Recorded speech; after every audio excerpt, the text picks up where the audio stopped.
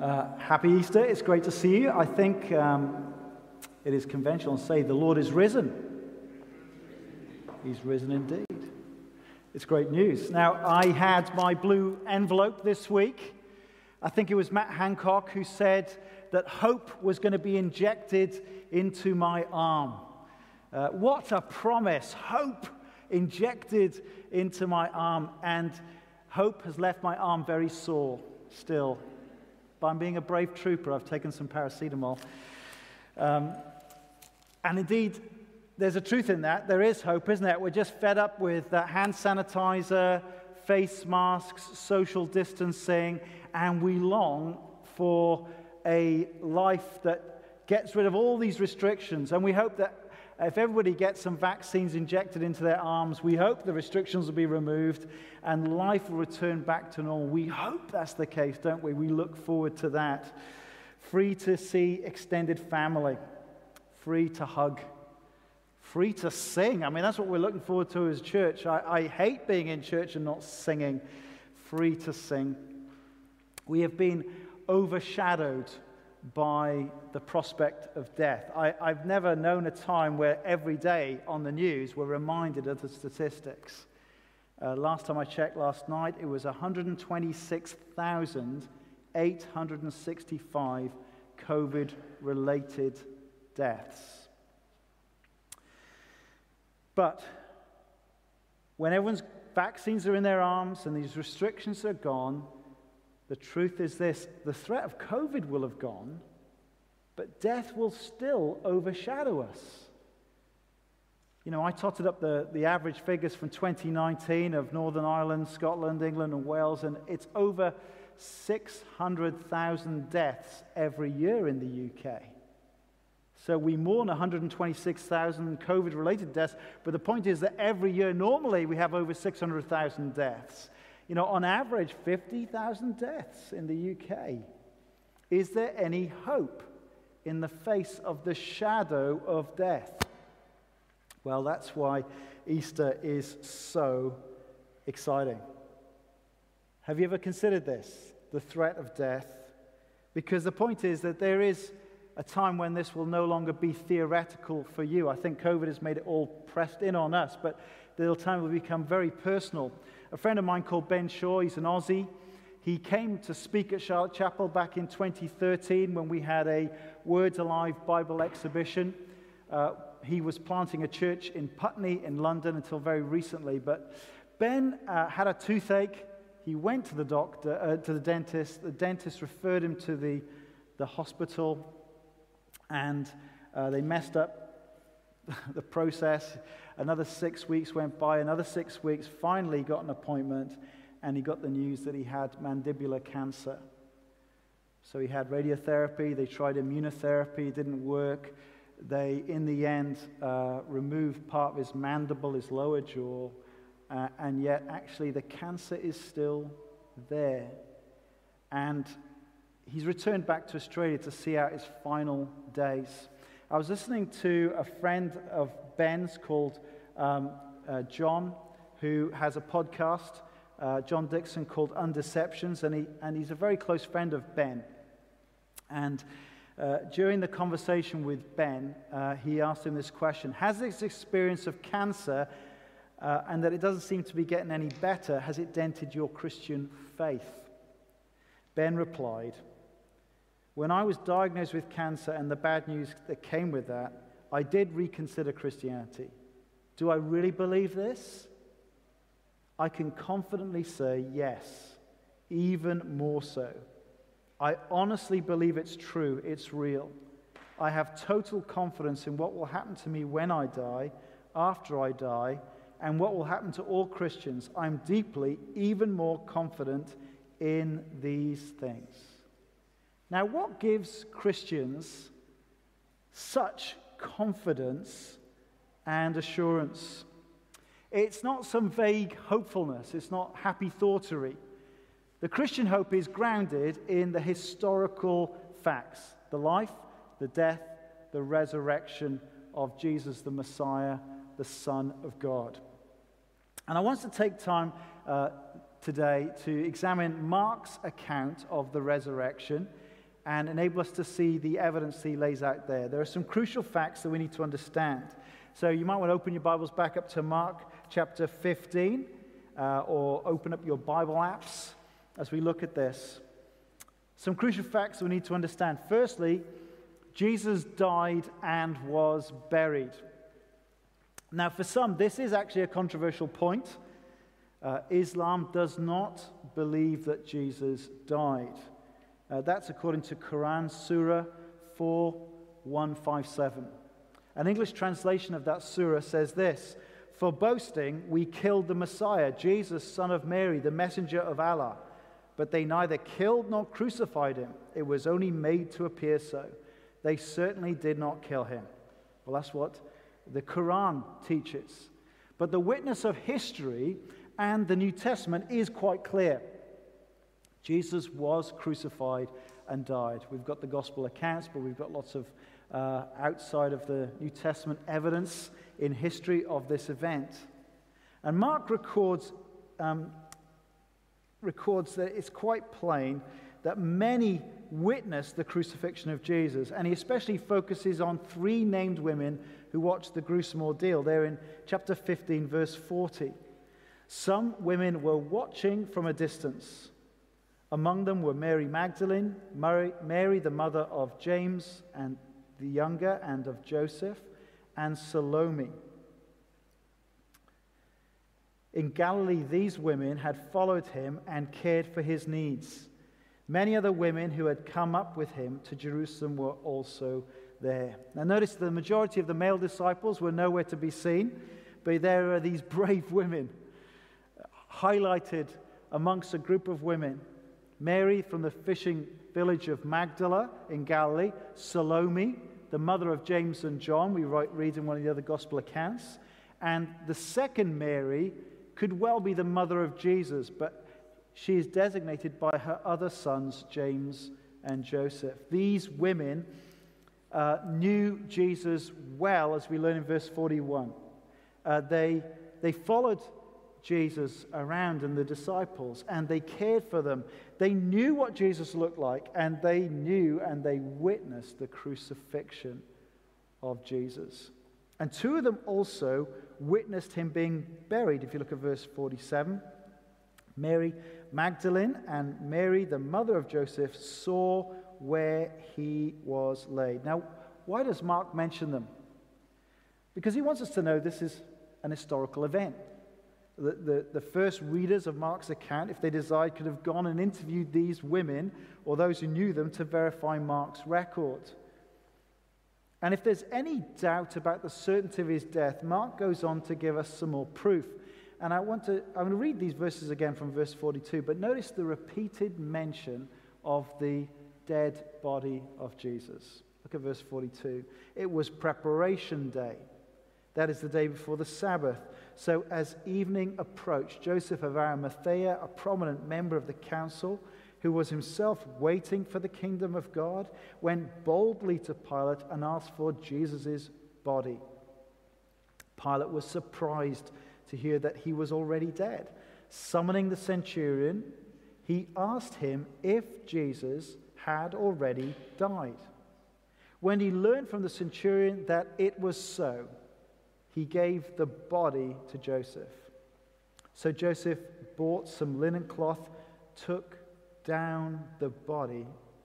And I read this passage again today, and I just thought about the pathos of that. He actually went up to the cross and took down the body of Jesus. He wrapped it in the linen and placed it in a tomb cut out of the rock, and he rolled a stone against the entrance of the tomb. It was unusual for crucifixion to result in death so quickly. It could take days for some people to die. And a skeptical Roman governor, Pontius Pilate, called the centurion who conducted the execution to discover if Jesus had really died. Now, the Romans were skilled at many things, but the soldiers were particularly good when it came to killing people. The Romans crucified literally hundreds of thousands of individuals during the centuries they had in power, and there's not one recorded case of a person surviving the cross. And this centurion who had stood and watched by the foot of the cross, he confirmed it was true. And having heard it was the case, Pilate grants the body to Joseph of Arimathea late on Friday afternoon. Mark is very blunt in the original language. In verse 45, he uses the word, the corpse, for the body. The corpse was given to Joseph. He wants us to get the point. Pontius Pilate, the centurion, the Roman soldier, Joseph of Arimathea, the women were all absolutely certain that Jesus had died. And so we need to bear this in mind as we come to chapter 16. We're not talking about resuscitation, but we're talking about resurrection. So firstly, Jesus died and was buried. Secondly, Jesus was raised. Now the account reverts back from Joseph to the women following the Saturday Sabbath.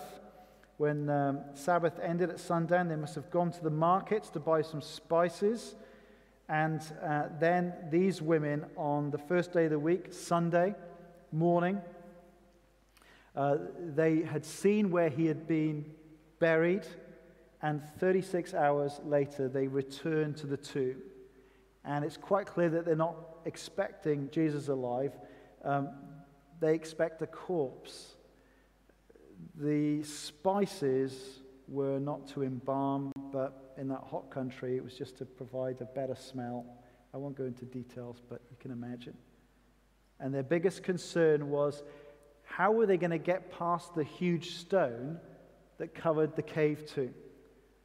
And then the women are subjected to 3 shocks of escalating intensity. The first shock comes when they come and find that the large stone, that issue is now irrelevant, verse 4. But when they looked up, they saw that the stone, which was very large, had been rolled away. Then comes the second shock, verse 5. As they entered the tomb, they saw a young man dressed in a white robe sitting on the right side, and they were alarmed. Now, Mark, in a very understated way here, refers to an angel. Now, angels don't appear very often in the Bible, but when they do, it's a very significant moment. When they speak, they often say exactly the same thing. Don't be alarmed, for no doubt it is a terrifying thing to actually meet an actual angel. But Mark wants us to know that he's still talking about history here, and he records that little eyewitness detail in verse 5, that this man was sitting on the right side of the tomb. These women were terrified, they're not delusional, and the man affirms the reality of what is happening. And this is the third shocking thing. Verse 6, do not be alarmed, he said. You are looking for Jesus the Nazarene who was crucified. He has risen. He is not here. See the place where they laid him. Yes, this man from Nazareth, the one that you've been following these past 3 years, yes, the one you know who was killed, he really was buried here. You don't have the wrong address. And the fact that the body is not here anymore is not a criminal act of a grave robber. He has risen. And he invites them to see the place where they last saw the body of Jesus. So in Mark's account, the women are not directed to some mystical or spiritual experience. Sometimes people talk about that, but we relate to some mystical Christ in our imaginations. They're not directed to that. They're directed to the historical reality that Jesus, who died through crucifixion that they witnessed, was buried in a place that they witnessed, and now the tomb was empty, for he had been resurrected. The historical Jesus that they knew is the resurrected Jesus. And the angels, the first to proclaim the good news that would spread right around the world. Jesus Christ, who was crucified, has been raised. Now, history is very clear on this, that from the earliest days, a growing group of men and women became utterly convinced in the physical resurrection of Jesus Christ from the dead. This was the message they proclaimed, and for which many died a martyr's death. Now, obviously, this is such an incredible claim that people have tried to undermine this central claim of Christianity. In the 19th century, Dr. Simon Greenleaf, who was a law professor at Harvard University, was a famous skeptic of Christianity, and he was challenged to evaluate the resurrection of Jesus using well-established legal principles. And he wrote this: To the laws of legal evidence, the resurrection of Jesus Christ is proven by more substantial evidence than any other event of ancient history.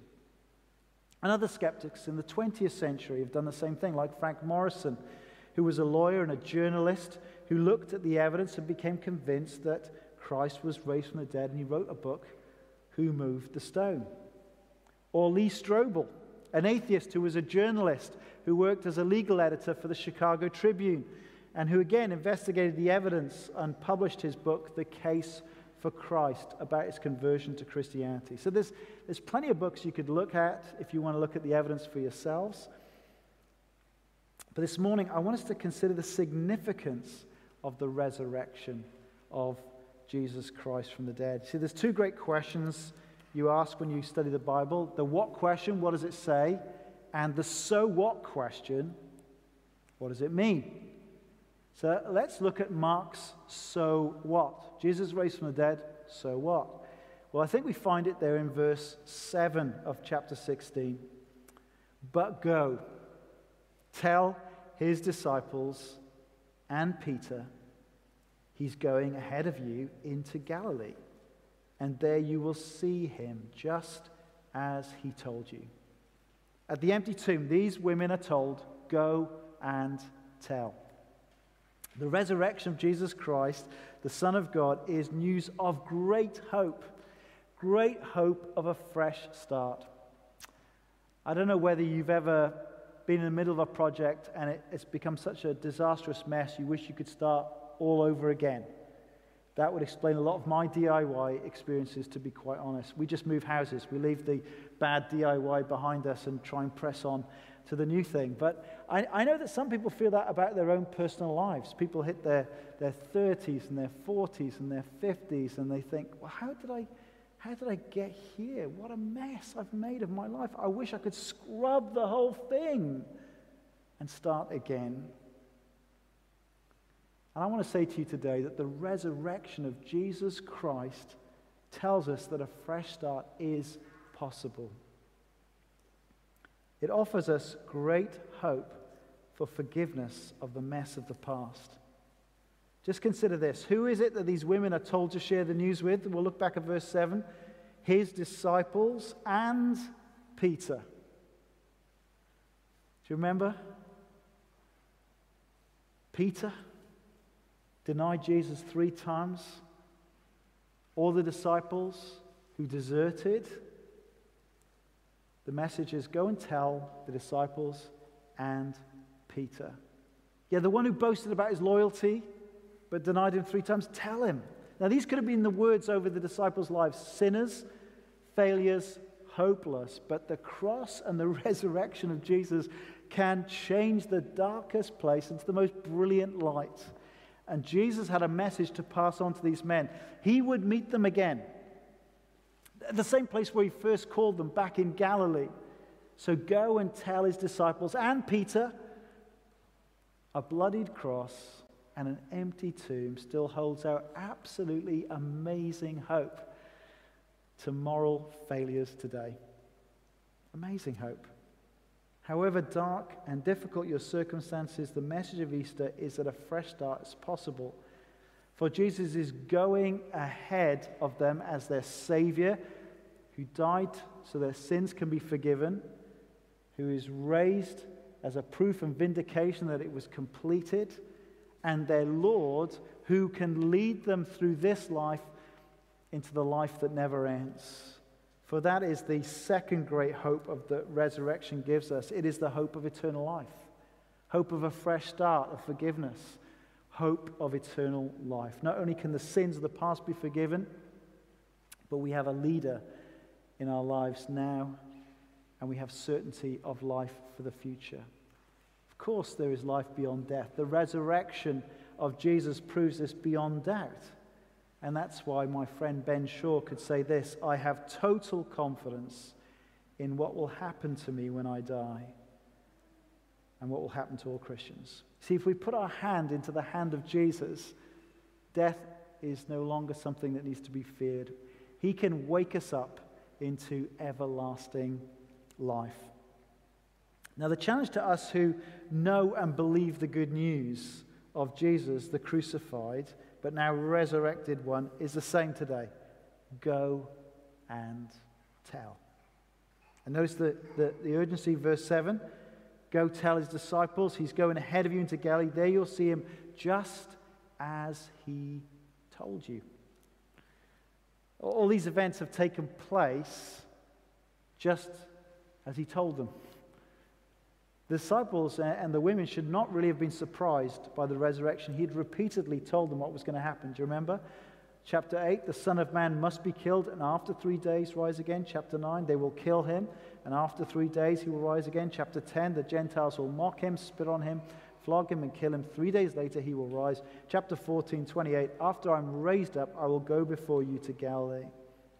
And here's the note of urgency. Everything that Jesus said would take place did take place. And in Mark chapter 13, he also prophesied the destruction of the temple in Jerusalem, and that took place. And he promises that there's a day coming when he will return again, but this time to bring God's judgment. Resurrection is a place of great hope, that there's life beyond death, but resurrection is also a warning that after death comes the judgment, the Bible says. And where will we be as we stand before God on Resurrection Day, when we're held to account before our Creator? What I want to say today is that God in his kindness has held back that judgment day for Easter 2021 because he wants this good news to go out, because he wants many more people to know the joy of forgiveness, of a fresh start, so that they're ready to face God covered in the forgiveness that Christ has achieved for them on that judgment day, so that no longer does death have to be feared, no longer does judgment day have to be feared when we believe the message of the angel and the apostolic witness. So what is our response today? Well, there's two responses in Mark's account. The first is the initial response of the women. It's a very surprising end to the gospel. I think verse 8 is where it ends. Trembling and bewildered, the women went out and fled from the tomb.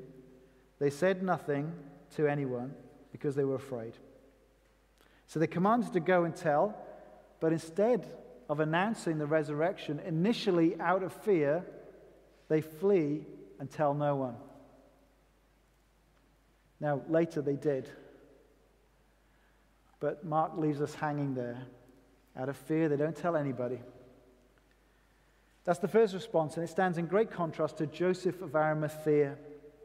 He's sandwiched in between these references to the women. If you look back at chapter 15, verse 43, he was a respected member of the Jewish council, the very council only days before had condemned Jesus to death, and he was a Jewish religious leader who was looking for the kingdom of God. Now, we don't know what part he played in that trial, whether he remained silent at that trial, but somehow the death of Jesus brought him a newfound confidence, which is all the more remarkable when you think about it. His days as a secret disciple were over, and with great courage he marked himself out before his fellow council members and before the Roman authorities by going to Pilate and asking for the body of Jesus.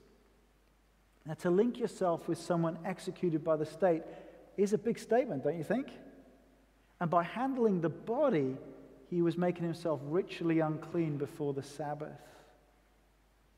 But Jesus was more important to him than his reputation.